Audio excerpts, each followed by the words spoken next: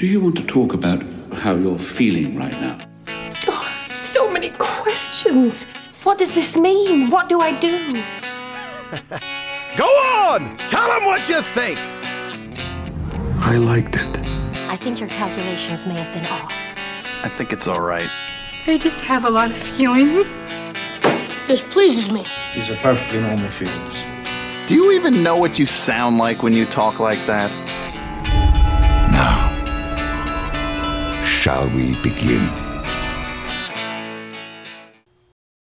We wish to impress upon you, Herr Top Secret, that we have methods for dealing with movie choices that will not cooperate. Now, was the last time, why did you attack our beloved World War II movie classics?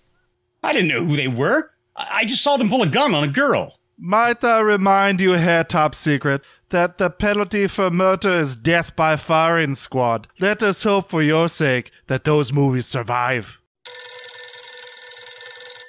Yeah, it is the hospital in general. What is the condition of the war movie classics? Yeah, I see. Well, let me know if there's a change to their condition. They are dead.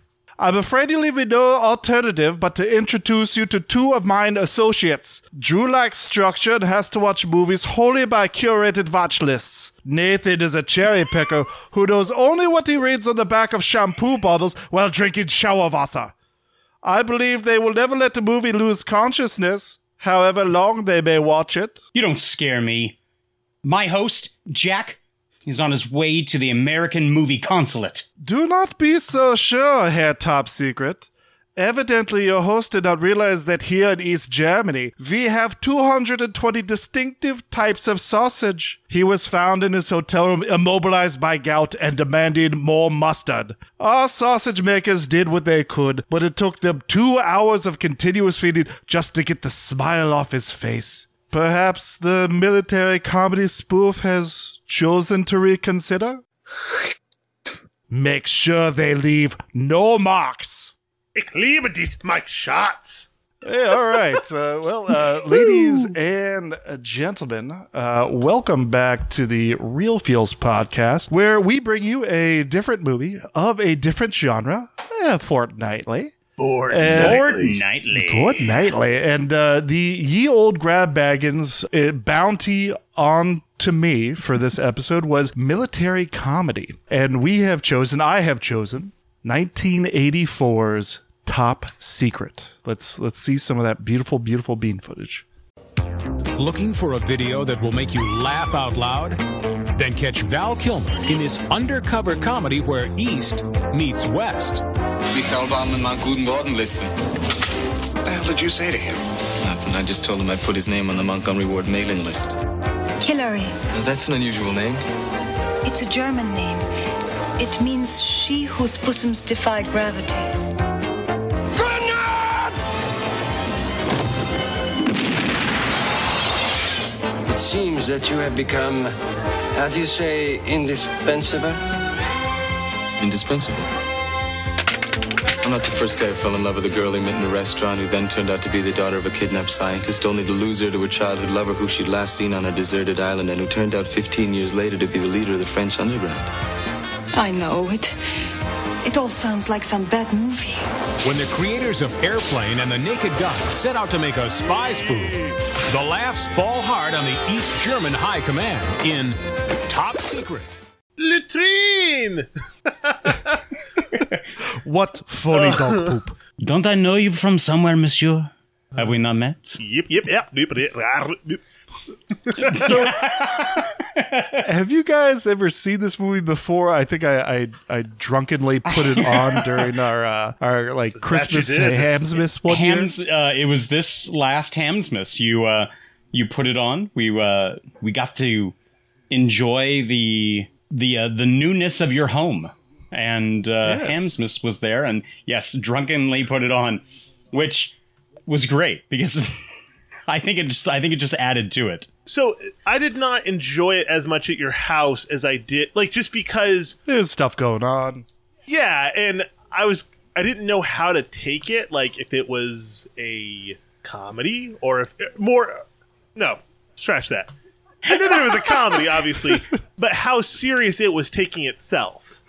Upon watching it 3.5 times now doing this, I am well aware of what it is, what it's going for, and just how strangely deep the jokes are in this film. That they never get mentioned. Some of them never get touched.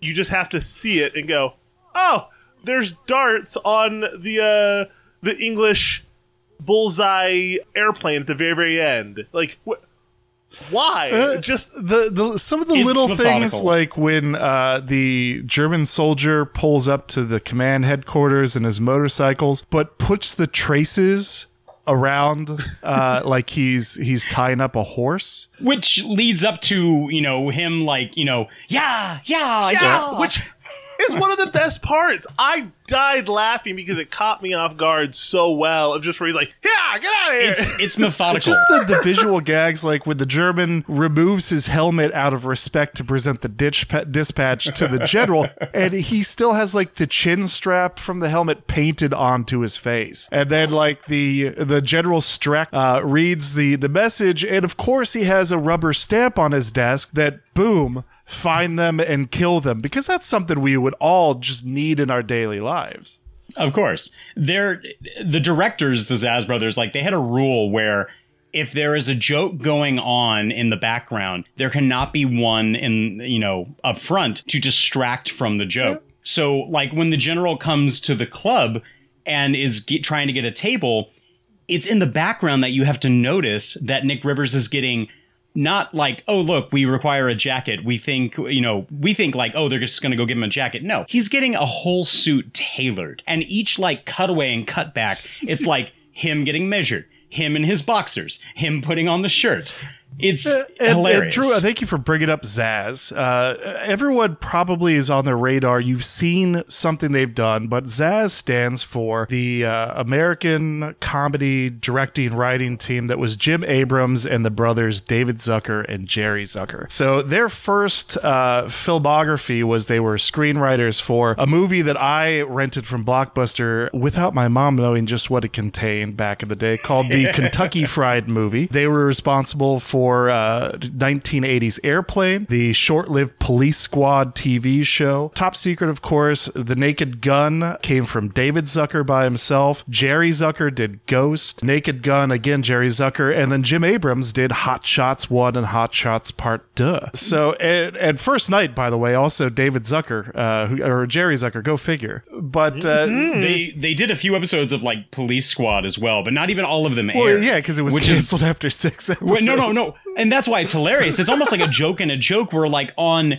people are knowing it's like, oh, from the creators of Airplane and Police Squad. And we were like, what? What show? So the budget for this was about $8.5 to $9 million. It came in $1 million under budget. And it's unfortunately for that time was considered a box office bomb. It only made $20 million.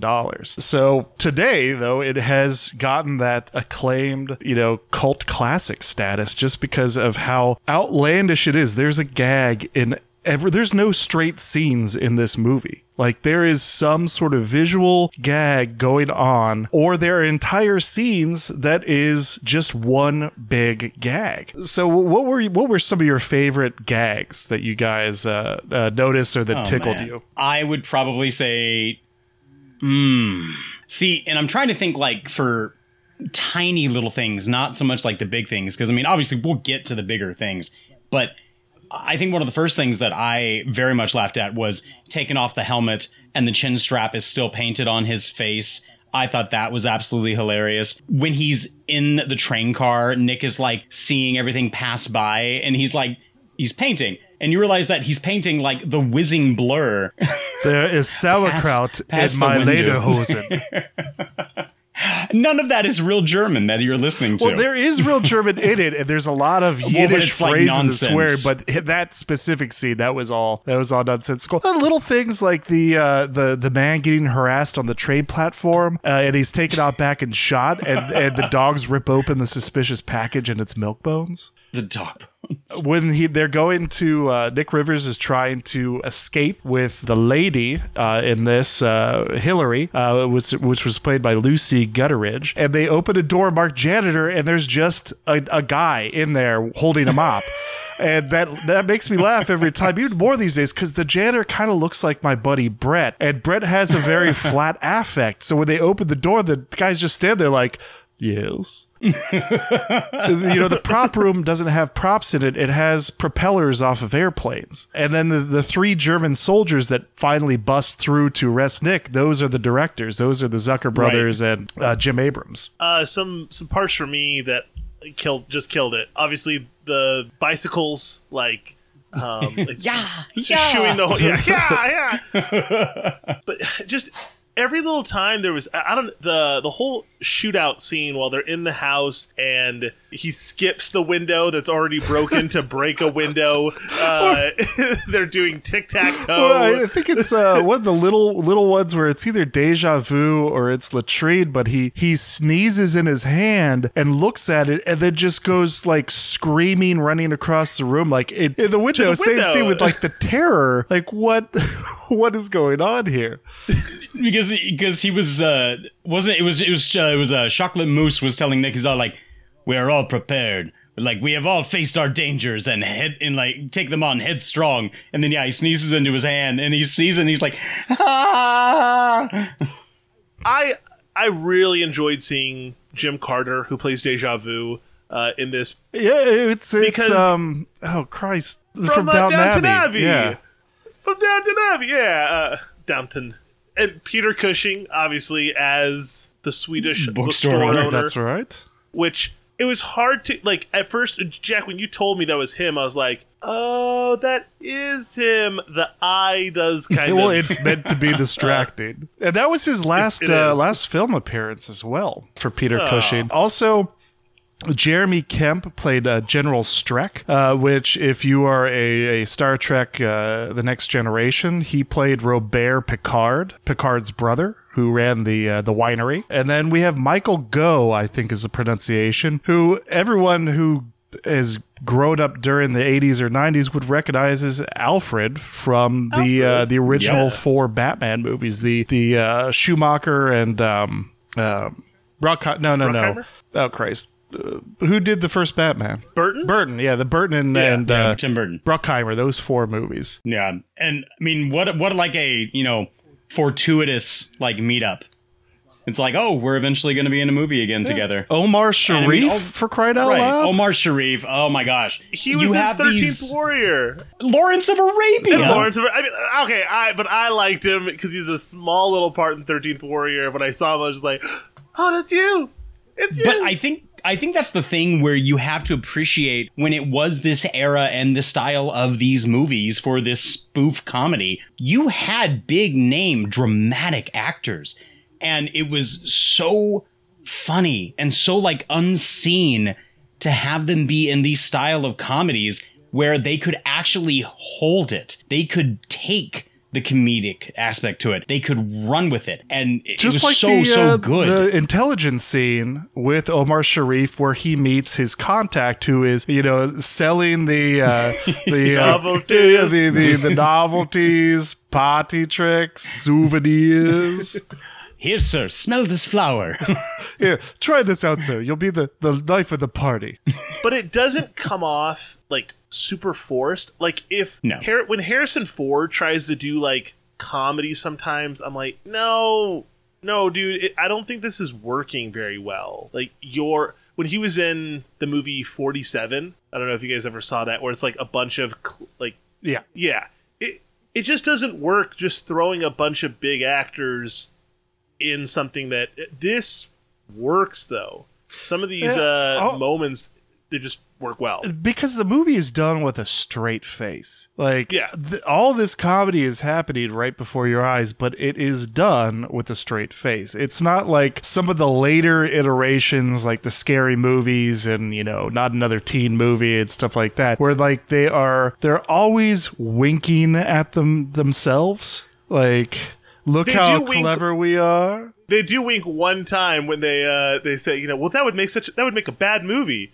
And they look, slowly at the camera. I'm like, yes. It's like something out of a bad movie. And you're like, okay, there's the nod. There's the fourth wall break. Yeah, but as far as the comedy goes, it's very accessible to anyone. There's only a few topical moments. I mean, I think Pac-Man is well into public domain. I thought that was brilliant. But there's only a few times where they mention a specific movie or a specific actor or actress by name, or a singer. Like it's not Mel Torme, something like that. Where the movies that came on after this later on, it was so much more period specific, where the writers are drawing on what's going on immediately now, and they're not drawing on. This movie is based off the love that these directors had for old World War II movies, and also old Elvis movies and Cold War movies. And they couldn't do a period piece, so they set it in Cold War East Germany, but they also say right up front, like, the time period is really just kind of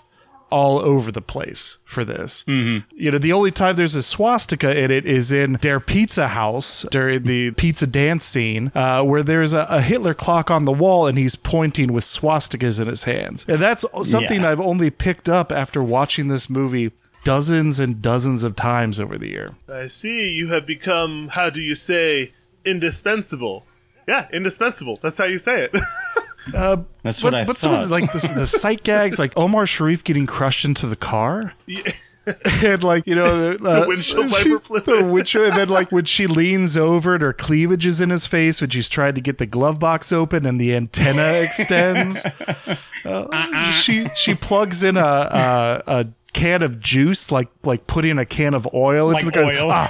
That's much better. Thank you. Thank you. I mean, it's funny because, I mean, obviously, okay, you can laugh at it and you're like, ha, dick joke. But who cares? It's not done in such a crude manner. Even the fact, when they go to the ballet, it's just mocking the fact that, hey, look, obviously, Robin Williams did a stand-up where, men who took on ballet at Juilliard, leotards so tight, you could tell what religion they are. When the ballet dancer, the men are all lined up opposite each other, yes. And she goes running down leaping off of their protruding cod pieces. Right. Oh. I mean, it's such a sight gag. It's so funny. I mean, even when he runs up to the balcony seat and he saves, his lady love, and he's smushing the guy's face, get away from her, pulls his hands away, and the smush face is still there. That's hilarious. And before that, when they show him watching the show and they show him seated next to the dignitaries, they're passing out concessions like it's a baseball game. There's drinks and hot dogs and popcorn getting passed to this very highbrow opera scene. It's just the absurdity of it. Yeah, it's weirdly, so well done. This movie ages well in some aspects because it didn't have that topical humor. Right. But they kind of bet on the future and not said racial jokes about other races. They primarily poked at, I think, do you know any good white basketball players? There are no good white basketball players. I'm like, hey, that's a line that you could say now, and it would still get a good laugh. Who do you cheer for at the Wimbledon Open? I always vote against the heterosexual. Or when the East German girls Olympic team comes down, it's just muscular men in drag. That was actually pretty funny. I rewatched this with my parents, and my dad got a good laugh at that. I thought it was just it's ridiculously funny towards, again, even with non-topical humor, and there's so many things that you can laugh at where you don't need to understand what era the joke is coming from. Very, very few are you actually going to need to know what it is. But even the Pinto gag, if you understood the fact that Ford screwed up royally on the design of the Pinto, and if it got rear-ended in the back, it would ignite the gas tank, and then the car was notorious for blowing up. You don't need to know that. You just need to know that, oh, look, it barely tapped it and the car exploded. it's still funny. Or things that are completely made up, like when they're doing the waltz during the fine dining scene. Like, what a ridiculous dance! Like they're clapping and then like they're inflating their mouths, and the partner is pushing in on their cheeks with the finger to get the fart noises. It's just this little stupid, like you said at the beginning. Like, I know a little German. He's right over there, and there's a little German man in lederhosen. It's like, hello. How happy is he? Just like waving. He's like, she noticed me. But we haven't really mentioned Val Kilmer much. This was pretty young for him. I think this is only his first. Well, that wasn't his first, but his first like real. Yeah, no, was it? It was his very first film. Yeah. And this was, he sang all the songs. Like, that's his voice. They released the soundtrack, and that it was credited for helping him get on as Jim Morrison in the Doors movie. Yeah. Mm-hmm. And then I think when did Top Gun come out? Was that like 2 or 4 years later? It was like 86 through 88, somewhere in there, I think. Okay, so it's like 2 to 4 years later. I don't know. I don't know when Top Gun came out. I thought that his career was kind of bulked in the early years and that he fell off and just disappeared, but I mean he's done stuff that has surfaced and was decent well into the 2000s, but something is up with him. And I know that he had, I guess, throat cancer? Yeah, he had throat cancer, but I still feel like there's something more to that of why he like dipped out mentally. Yeah, maybe could be. I think the last thing I saw him in, he was playing the villain in MacGruber. That's what I remember his like last big thing. But I mean, he's been doing other stuff since then, like little cameos. He was in, I guess, the movie The Snowman, which was like a horror film.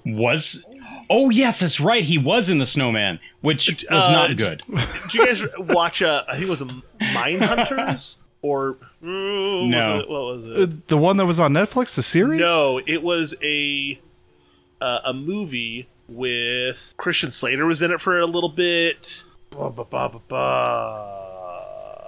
I watched him recently. I mean, recently, as in like maybe like a year and a half ago. He was in a horror movie called The Super, and he played like the super of an apartment building where this family moves in, and like strange things start going about and happening. Oh, sorry, he's in a movie called Mindhunters with LL Cool J, Christian Slater. It's a good little horror. Not super puzzly, but a little bit puzzly, so you know that tickles my fancy a little bit. It's a good one-off. Just watch and go, okay, cool. I mean, he was still Mad Mardigan to me. Iceman, The Saint. I still love that movie. So, I don't know, but this was a good role for him. Apparently, he showed up to the audition dressed as Elvis Presley. Yeah. It's a weird movie. It opens with the skeet surfing song about skeet shooting while you're surfing, and sort of the like Annette Funicello sort of era of it's like Beach Boys sort of thing. There's a lot. Did you notice that on the top like 10 or top 100 list of like songs in America? All 3 are his, and all 3 of them are some form about skeet shooting. Yeah, but I mean, it kind of still captures the American imagination that they were joking about that back in the 80s about, Americans really do love their guns. They love them so much that they take them on skeet shooting events where they're surfing on the beach with their honeys. He'll forever be, Doc Holliday in Tombstone. Yeah. Well, yeah, Daisy if you do. But watching this movie really gave me an appreciation for early Val Kilmer. And even more than The Doors, Jim Morrison, which I wasn't... It was a good movie, but that just wasn't my kind of Val Kilmer. And this... It's kind of one of those... I'm glad that when someone passes and you're at the funeral and... you're talking about when you knew them and the memories you have of them. You didn't have to be there during the late years where they were senile and they were angry at people. You got to be there for the good times, and I feel like I've had Val Kilmer for the good times. I would agree with that. This was just anytime we turn it on, it's just like, look how young he is. Yes, very young. Man. For me as a kid, I loved watching him in The Island of Dr. Moreau, playing Montgomery. I loved that movie as a kid, but it scared me so much. Just like the creature effects and like the idea that like the merging of man and animal. I loved it, but it was, to me, it was just still, it was such a creepy aspect, especially for a movie that was just like shown on TV. And of course I had to like hide it like between commercials from my mom as like a 10-year-old kid going like, let's go.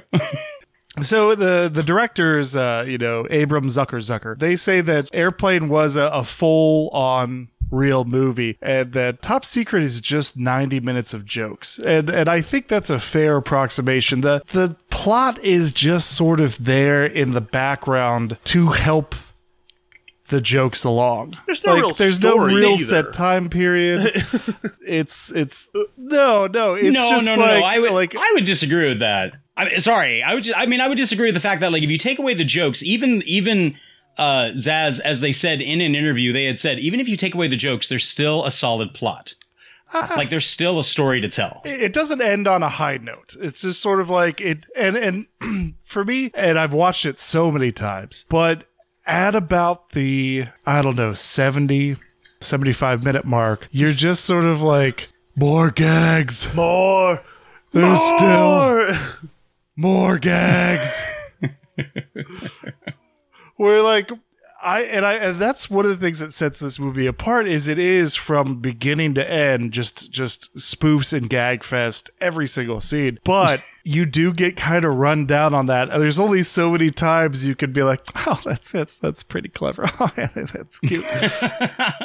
So it does sort of run dry. Let's see, what were my clues for this one? So your clues. All right, we had a crushed car for Agent Cedric.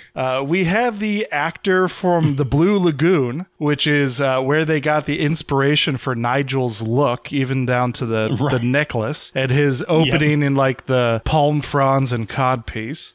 We've got Chocolate Mousse for one of the best portrayals of French resistance, and Deja Vu. As well. So those were my clues for this movie. I hope somebody out there got them. I think military comedy and Chocolate Mousse, if you're a fan of military comedy at all, that should go right to the top. Yeah. And the Crush Car is a giveaway. I think the Crush Car would be a good giveaway. I mean, maybe even Blue Lagoon if they really, really do remember. And I mean, I think what's unfortunate is that with something like Top Secret, I think it has to have that niche cult following because it's not like it's surpassed, but I think it's so predated to some of the spoof films that are a little bit more well known, even though this kind of like being the grandfather of them. I honestly did not get the Blue Lagoon. It's kind of overlooked. I thought it was a Island of the Blue Dolphins reference. Because no, okay, it was because Brooke when she was Shields, talking about Blue like, her Lagoon. brother, and I was like, well, her brother dies in the book if I remember correctly. Like, and I'm like, God, I am digging way back, See, that's where I'm going with a little bit of like the plot, Drew. It's like that's their connection is they were shipwrecked and that he got rescued, but they were communists, and that's why that he's the traitor. I love that he's like, you think it's the first time that I've ever fallen for, like, and he gives that whole speech, like, wait, that exactly happened? That's great. Or they have that whole conversation after they've parachuted out of the airplane, and like they kiss passionately, and then there's a roaring fireplace on another parachute that just happens to be in the background. Like I love some of that, just that little stuff right there. Or the guy who plays Nick Rivers' manager, like he goes into the cell where he's being kept. There's that really weird aside about how he can't bring his wife to orgasm, so Nick Rivers just happens to have the anal intruder 5000, like the double-pronged multiple attachments. It's like a mini jackhammer with a plug. And then It took 2 hours. he goes. The first thing he attaches is the fist. And when they show it later on as that being the cause of death for him, he was found impaled on an electrical device. It's like a half split banana attachment on top. But when he leaves Nick and he's like, "Don't worry, Nick, everything will be all right," and then he gives him this smile that's just so lacking in confidence. Just that's what makes me bust out laughing anymore. There's the weird scene where they look over the side of, I think, the building the opera is in, and it's the set from Superman that they had the camera to shoot down at the city streets below, but of course they filled it up with like mice and hamsters. I love that. It's like, I need to explain. I don't think you can. But folks, like, this isn't going to really win any awards for. It may win in my mind for creativity, but it's just it's something else. It's like nothing I've ever seen before or will ever see again. It's just its own separate thing, and that's Oh, you like movies? Have you ever seen Top Secret? Many people haven't. It came out. I was 2 years old when it came out. You guys weren't even born yet. We were a thought. You were a thought. A twinkle. A gleam in your daddy's eyes. But it doesn't have like the notoriety of Airplane, because Airplane went on to Spawn. Then they used the same actor in the was it Naked Gun franchise, and then he went on to do Mafia later on. So we were just discussing like the history of these spoof films, where to me, this is my style of humor. I loved this stuff because this is what I grew up on. I grew up on things like Hot Shots and Airplane and the Naked Guns franchise. And I was telling Nathan, I said, like, I think the last of these specific spoof films was Mafia. And that was in 1998. And then the very first Scary Movie, which I believe was the newer generation of it to come, was in 2000. So I think Mafia was the very last of this kind of era. Yeah. And we brought that up as far as how movies have changed over time. And I brought up the spoof. And it is very true. You don't see movies like this anymore. And I was thinking about it while I was watching it again last night. And it's like, maybe our society has just gotten so absurd that there's not really much left to spoof at this point. Like, if you want to spoof, turn on the news. It's already there. It doesn't have to be packaged for you. It's already a joke. Did you guys... go ahead, Drew. Oh, no, I mean, I was going to kind of like go off Jack's saying that like you don't necessarily see spoof movies anymore. I think that are clever or that are like really, really smart humor, kind of like Top Secret or Hot Shots and Airplane and stuff. And I think it's more to the point because I don't think a lot of the jokes are going to land specifically. And I think in general, an audience today is, I don't know, I think they need like shock value humor. But even when they're given shock value humor, that even doesn't like stick the landing for them, because you had things like, not that it's a great example because it was horrible. It was not a good movie. But you had whatever that puppet cop movie with Melissa McCarthy. Were you about to say Team America was not good? I was like, whoa. No. That's a sort of a genre. That's different like beast itself. Well, I mean, that's like parody-ish. I think. Hold on, is it Jim Abrams? No, David Zucker directed Basketball, which is one of my guilty pleasures. So good. Which was also Trey Parker and Matt Stone. One of their first movies, I think, after Orgasmo. Oh, gosh. And, it's a great movie. Have you guys watched Bo Burnham's special yet, Inside? No. He kind of talks about it a couple of times, but just that, is it still okay to be funny? Is it okay to, make jokes about uncomfortable things? Or there are no white basketball. There are no good white basketball players.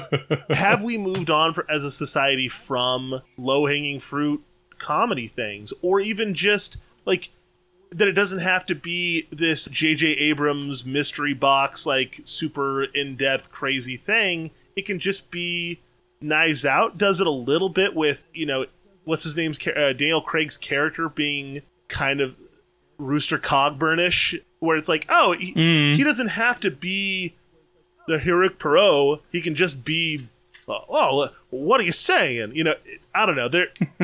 I'm here to find what is going on. The murderer.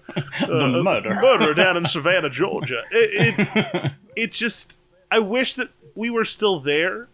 What do you think Val Kilmer's career would have been had this had been the Hot Shots, the Mafia, the Airplane? I don't know. I still think his career was still hot through the 80s and the 90s. But do you think that... I don't think he Or if he got like more typecast in this sort of role, like Charlie Exactly. Sheen. I think that he would have stayed in this comedy like rut and never really got to get out to do Mad Mardigan, to do a Top Gun, to do Saoirse. Oh. I think without like a comedic role that honestly put him in the spotlight, and even though it wasn't a success that it should have been, it was still good. People saw what he could do, and then he got Top Gun. Then he... Plus, he was the straight guy in this. He wasn't anyway. a comedic person, and you know, he carried the straight, like you said, the straight face. Nailed it. Right. I don't know. You got him going. Top Gun, Willow, you know, Tombstone a little bit afterwards, Heat in the 90s. Heat. I don't know. I mean, he kind of veered away from a little more comedic roles, obviously, and was doing more action and hardcore films.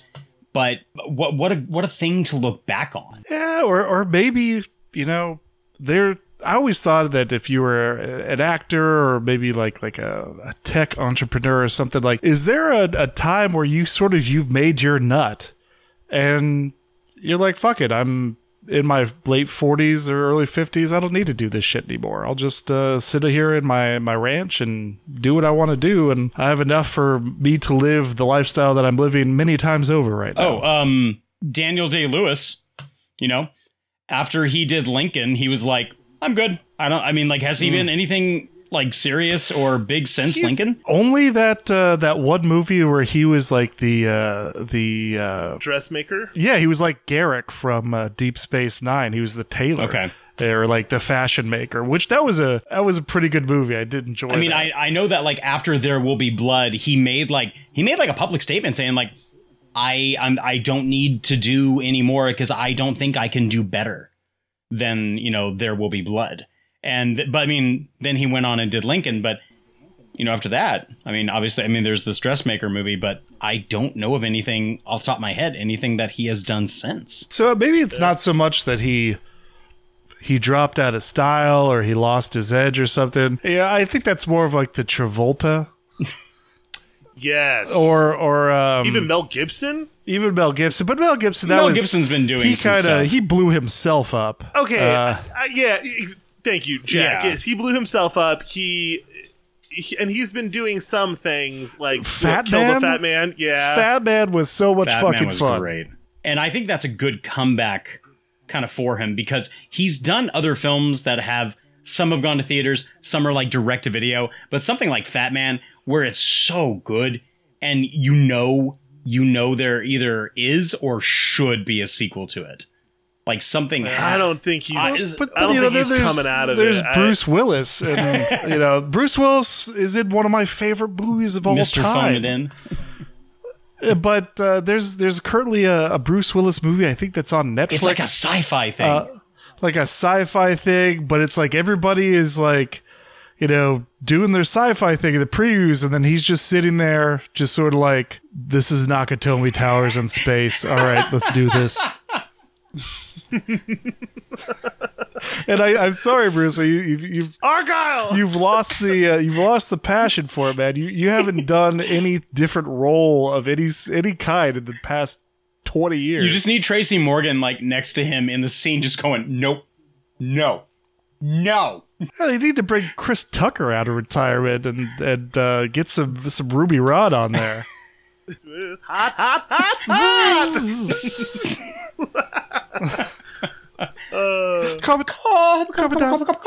Corbin, what do I do, man? The paper. So there are two scenes I want to brush on before we get into segments that are worth bringing up because they're just so out of the left field for any movie. But that is the backwards Swedish bookstore scene, which is just so much fun to watch and rewind and watch it again. And then there's the underwater duke out, the Old West underwater duke out, where folks at home, if you haven't seen this, they are fighting on the side of a military truck. They both fall over the edge of the bridge, Nigel and Nick Rivers, and they descend into basically like an underwater old Western bar and have a fist fight complete with broken bottles over the heads and discharged six shooters. It's just, I remember distinctly watching that scene for the first time and just being mind blown. Like, what the fuck is going on right now? The book scene is absolutely brilliant. I mean, even if you were to watch it in the proper order, you know what I mean? Kind of like, if you were to watch Memento the way it was filmed. But it's still so funny. I mean, just them walking in, the magnifying glass up to the face, taking it away. You're realizing it's just a giant eye, which the mold for his head was made by one of the special effects artists from Star Wars who did like Yoda.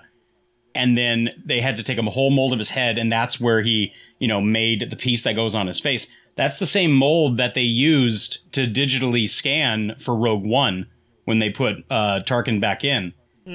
But it's we were so close to greatness. But it's just it's so funny. A bookshop owner, a man of your talents. It's just so good and funny. I mean, like, it's brilliant to think that, like, how many times, because it's also like most of it one continuous shot. I mean, that's a credit unto itself.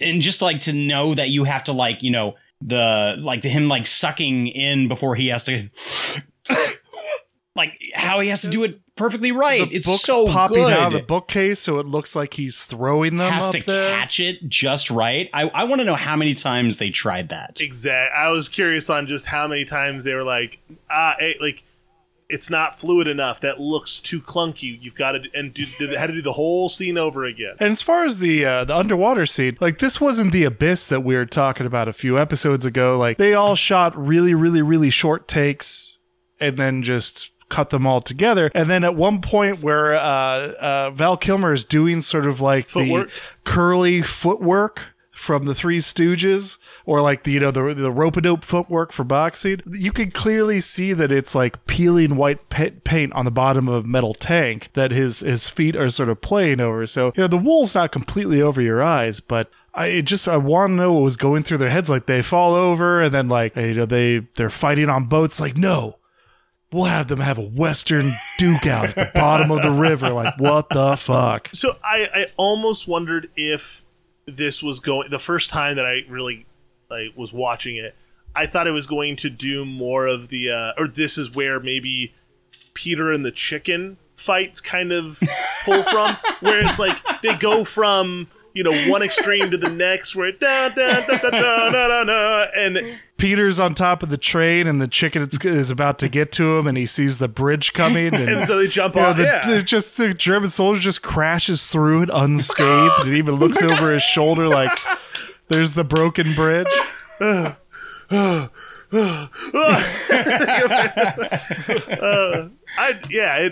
Some really bold choices to do full scenes like this and not to kind of skimp out and go, oh, well, we don't really need to do a full on fight scene underwater. It was like, no, let's do it. This is great. Yeah, I thought it was really brilliant and incredibly well done. I mean, even watching it back when we had Hamsmas, and I remember you sitting in your chair and you're just like, taking another sip of your drink, and I'm watching and you're just like, pay attention. And I'm just like, Jack, I got it. No, you don't understand. Watch.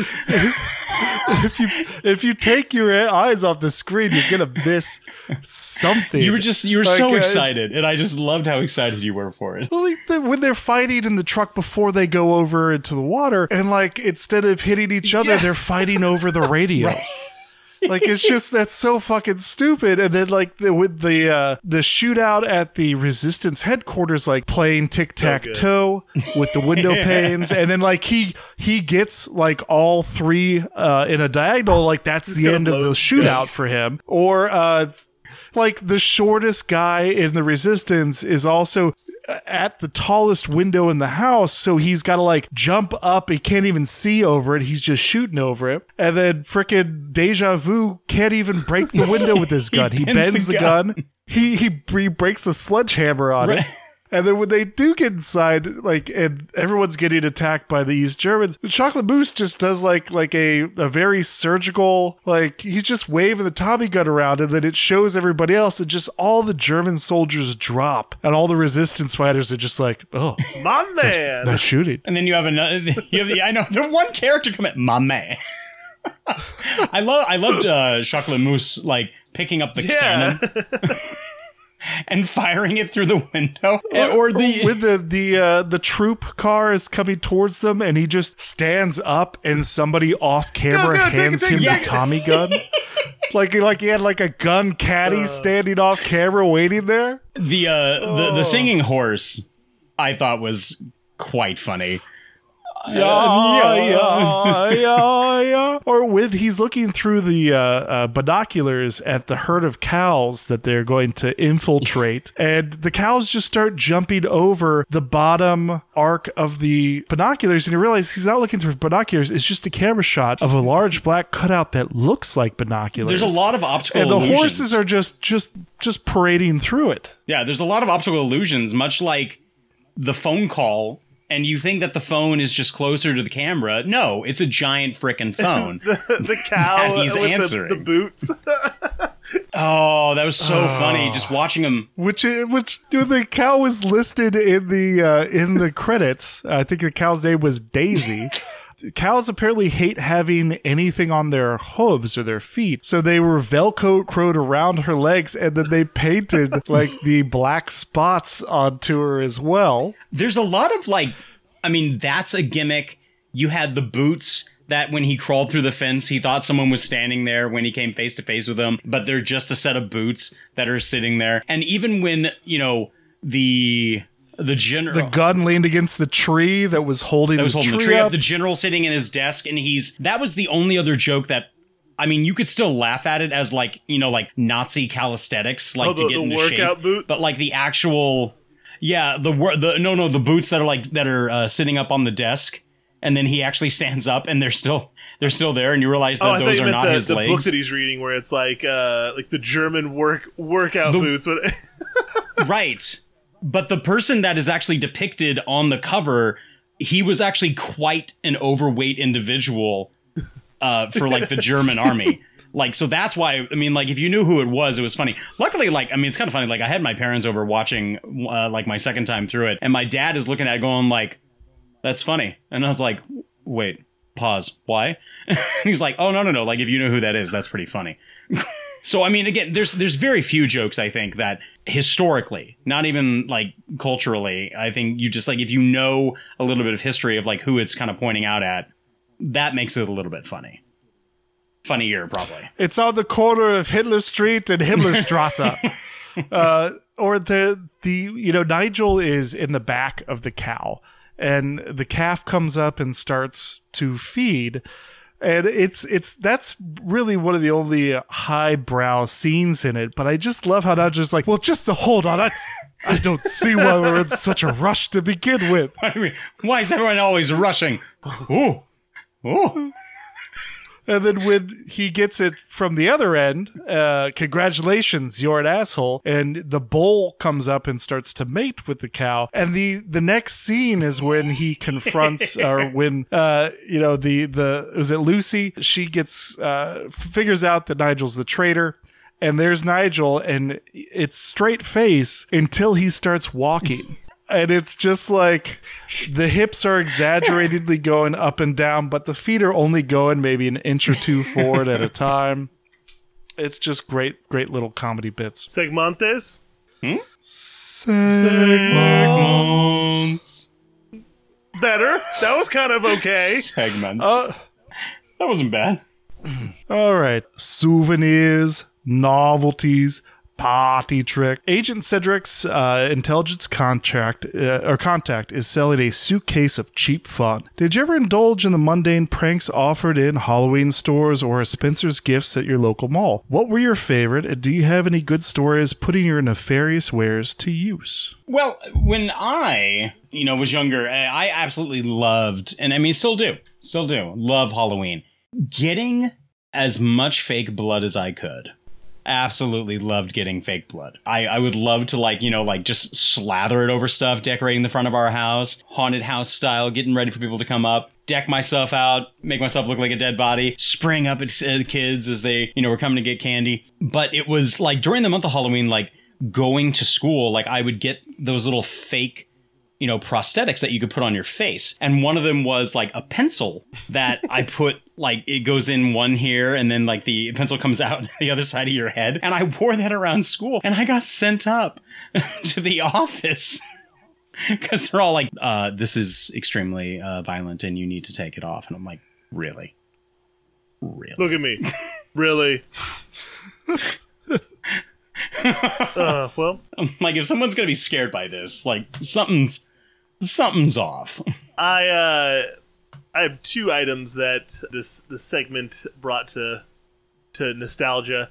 The first one was my grandpa had just a snake in a can, and I was pretty young. I was probably 5, 6 years old, and he was like, "Oh, Nathan, I want to show you something, but don't tell Grandma. It's really, we're gonna have this after dinner." I was just like, "Oh, what is it?" And he opens it and scares the crap out of me. And then, as a kid, when something happens to you that's hilarious and people are laughing, all you want to do is recreate it. So I went around the entire Thanksgiving evening trying to get the cat's out of the bag at this point. Do you want to see what's in the can? And of course everyone's like, "No, I'm good, Nate." And no one would. I'm like, "But I think you should open it because it's really cool." No, I'm good. Thanks though, Nathan. Yeah. Just open the can. You're like the kid who discovers open the can. You're like the kid who discovers the whoopee cushion, and you're just all like, "Have a seat, Grandma. Thank you." And you're like, "Ah, ha, ha, ha." And then later on, "Dad, no, go sit down, Nathan. Sit down." So I didn't get anyone except it was "Yeah, sure. Oh, being the good dad." But then Harry Potter jelly beans fucked me up. Oh my gosh. Ooh. I took a handful of them because I was like, "Oh, sweet." And just my nose filled up. Oh no. One was fizzy. I was like, "What the?" And it couldn't get out of my mouth. And so I was, I've got to buy a goddamn carton of this and wreak havoc to other people, and kept that one going for a little bit. And that was a good school one to bring where you're like, "You want some jelly beans?" "Oh yeah, sure." And you catch people off guard because no one's fucking thinking about Harry Potter jelly beans. And sure enough, you got vomit? Oh, that's a good one. Oh, the one jelly bean from the, every flavor bean that got me was the soap. Ugh. The soap one, it was just, I mean, it brought back such bad memories because when my brother and I, if we were to curse when we were younger, it wasn't "Oh, your mom's gonna take the bar of soap and stick it in your mouth." No, my mother took liquid hand soap and put that in our mouths. Oh. And so getting the soap jelly bean, I'm just childhood. The pain. So not far from my hometown in Ohio, there is a little town off of the 675 bypass around Dayton that is Fairborn, Ohio. And Fairborn, surrounded by farms on all sides, you're getting pretty rural at this point.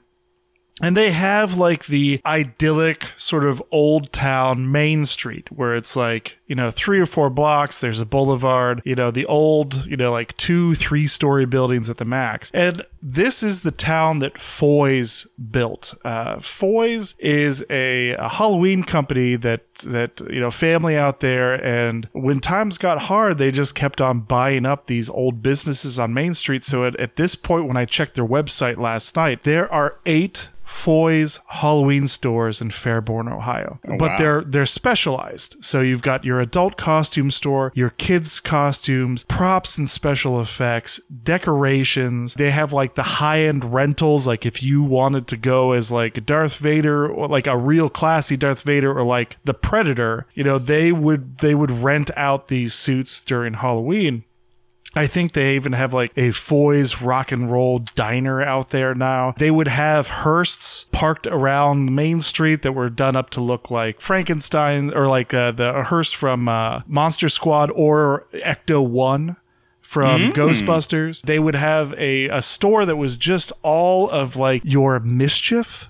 And this is where we spent most of our time, because our buddy's dad would just drop us off there at some point in September or October, and we all knew we were going out there to find a costume, but it's like, you'll find the cheapest costume you can, and then you blow all your money on mischief. This was packets of flash paper, which I still love. The stink bombs in the little glass ampules. I bought a switchblade that was a comb out there that I wish I still had to this day. They had fart bags, which were little foil packets filled with stinky powder, and you could burst a little liquid chemical reagent inside, and it would slowly blow the bag up and just blow this stinky goo all over the place. So a Halloween night, we were not good. We would leave fart bags on people's doorsteps or in their mailboxes. We would hand out, because usually the stink bombs were in packets of 4, and we would hand out to like our friends, and it's like, okay, in middle school, like between second and third period, you drop this stink bomb here. Between third and fourth period, you drop this stink bomb here. So it's like the school kept on getting stink bombed like every period change throughout the day, until they finally started like escorting individual pods over to other pods, so teachers could like keep an eye out for where the stink bombs are coming from. Like Rogue One, like,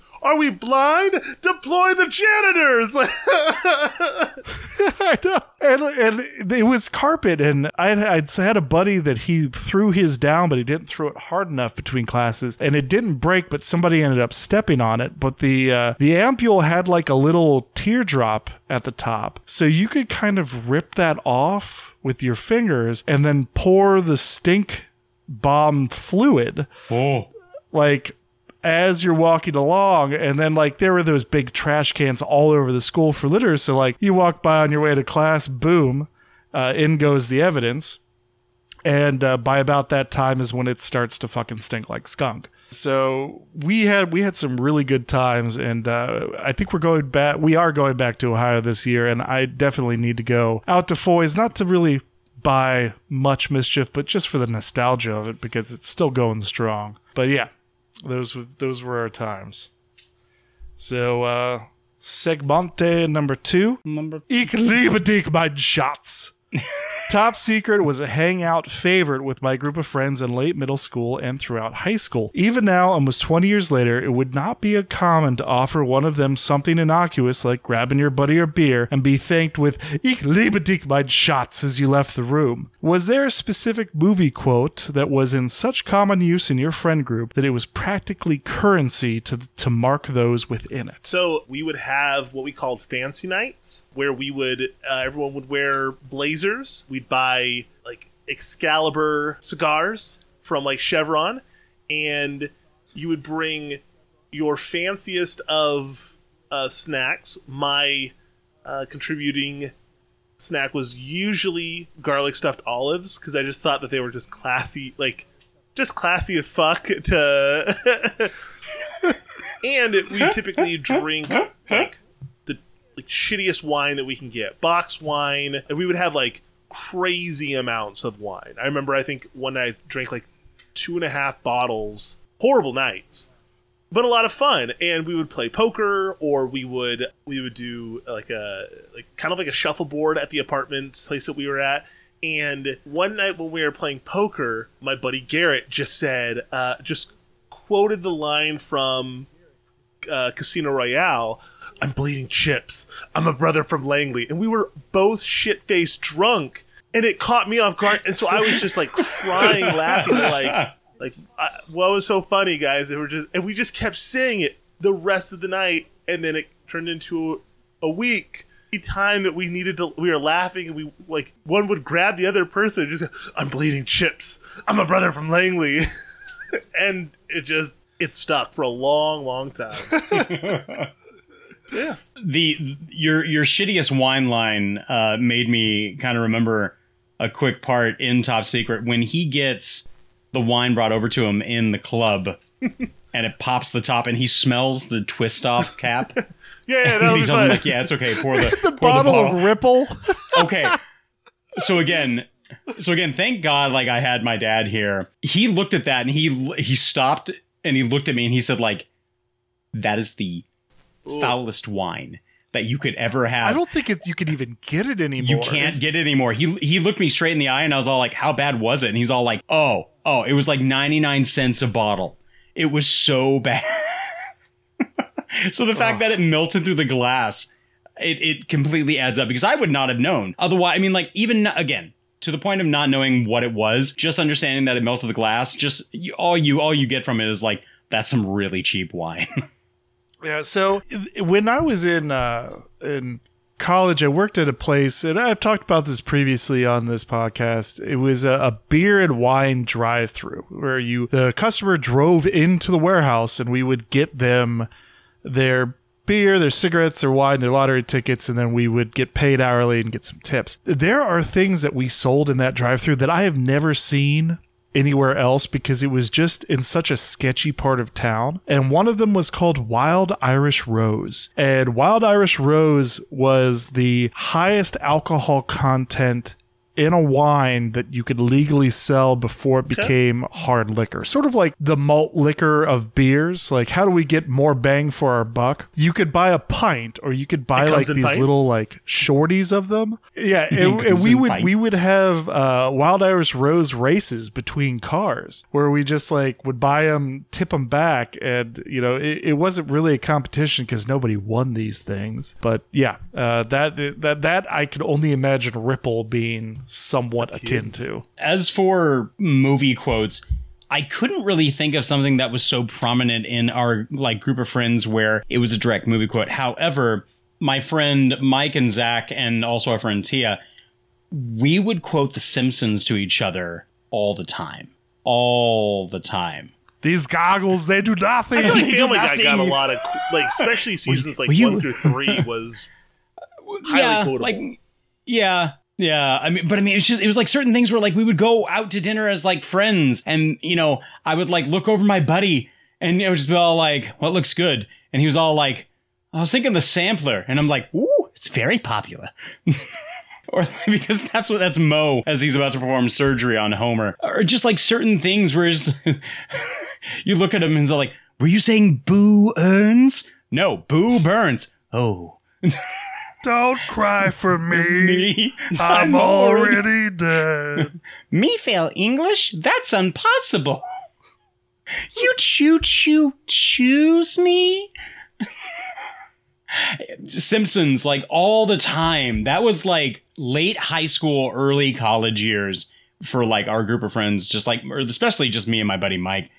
Just all the time, since Simpsons back and forth to each other. And it didn't even necessarily have to apply to what we were talking about, but somehow it didn't matter because we made it work. So yeah, Simpsons all the time. So with my group of guy friends back in Ohio or back in the Midwest, you can't go wrong with Braveheart. I think at every wedding that has been had, and probably at my wedding reception coming up this fall, one of them is going to declare the rights of prima nocta. Or if you can't drive them out, she'll breed them out. It's my right.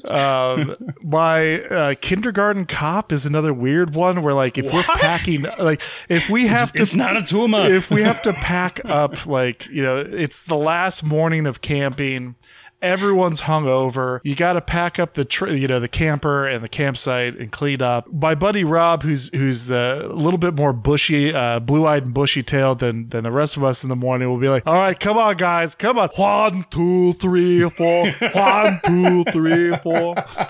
A big one at the last camping trip pre-COVID was it was really fucking cold. We were camping in November, and I think it got into like the 20s that night. So it was really, really frigid, and we would choose to move away from the fire and go into the heated camper. And so as we're approaching, we have to go through the cold zone. We're all freezing our butts off for like, a minute before we get into the heated camper. So I'm in the back yelling, "Open the blast door, open the blast door." And then my buddy Rob, because I would be the last one in, he's shouting over his shoulder, "Close the blast door, close the blast door." And it would piss my buddy Todd off so bad. We'd be like, "Will you guys just shut the fuck up with this stuff?" So if somebody sends like a random YouTube video or a little GIF or something to our friends group, sometimes if it's Todd, like I'll respond by just sending him a 10-second clip on YouTube of "Close the blast door, close the blast door, open the blast door, open the blast door" from Star Wars. And it's so fucking simple, but so fucking stupid at the same time. I think that's the best thing about those kind of lines. It's just... Yeah. All right. River Bottom Duke out. You are Nick Rivers. Your enemy and you fall out of the transport truck and into the river. You both sink to the bottom, clearly able to breathe. What implausible and imaginative fight awaits you? A duel with laser swords? A gun battle? Bridge officer on a Star Trek vessel? What is your fancy?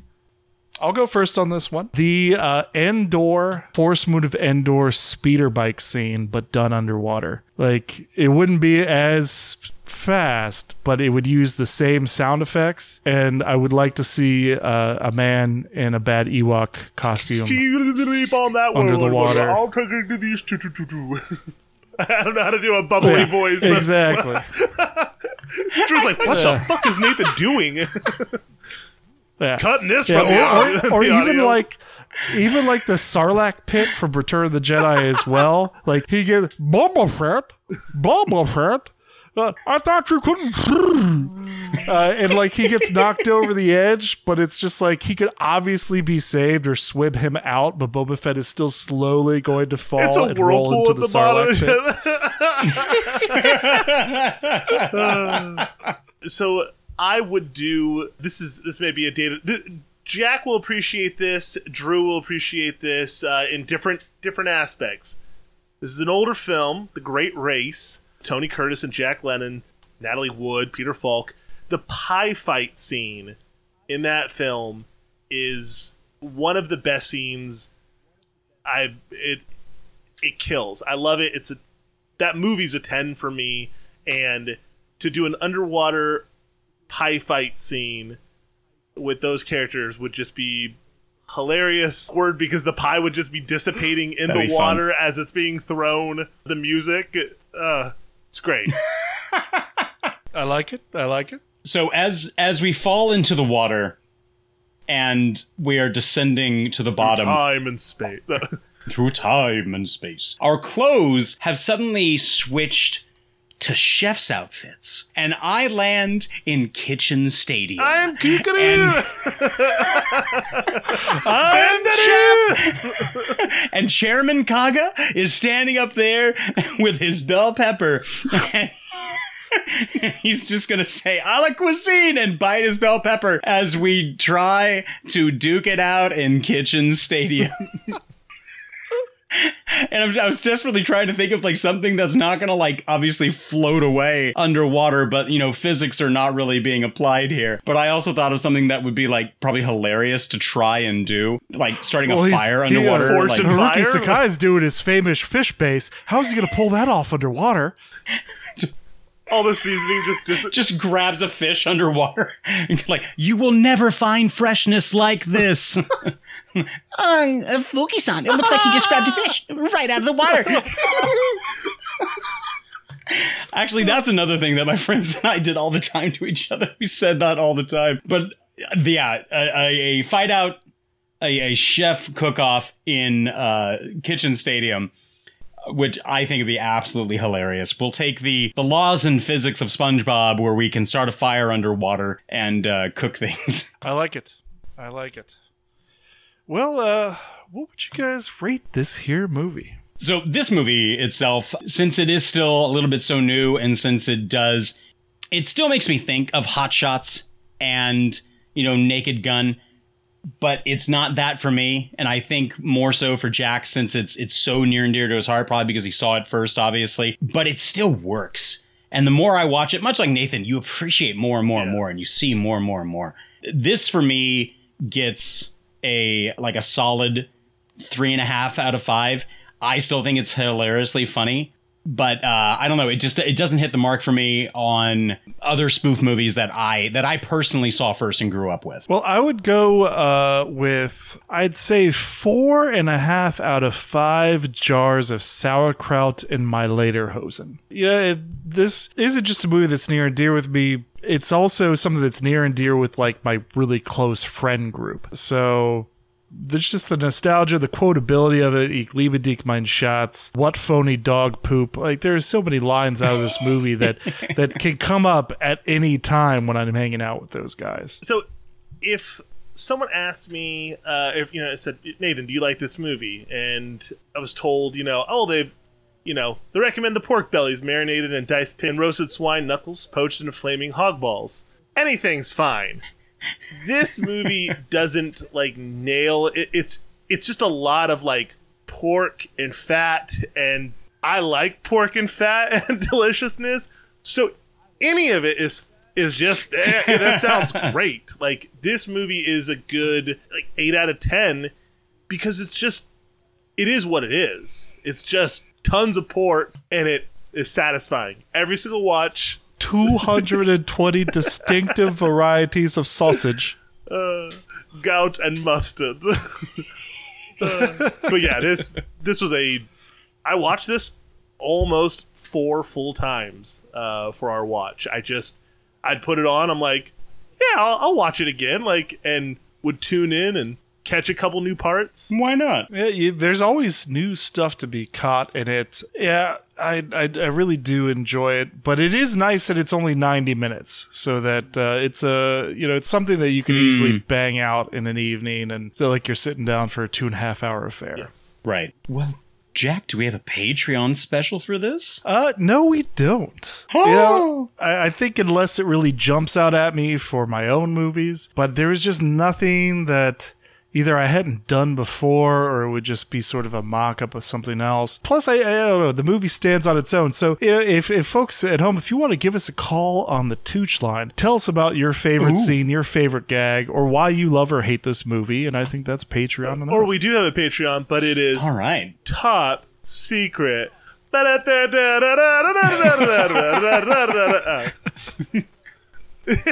Cut, print.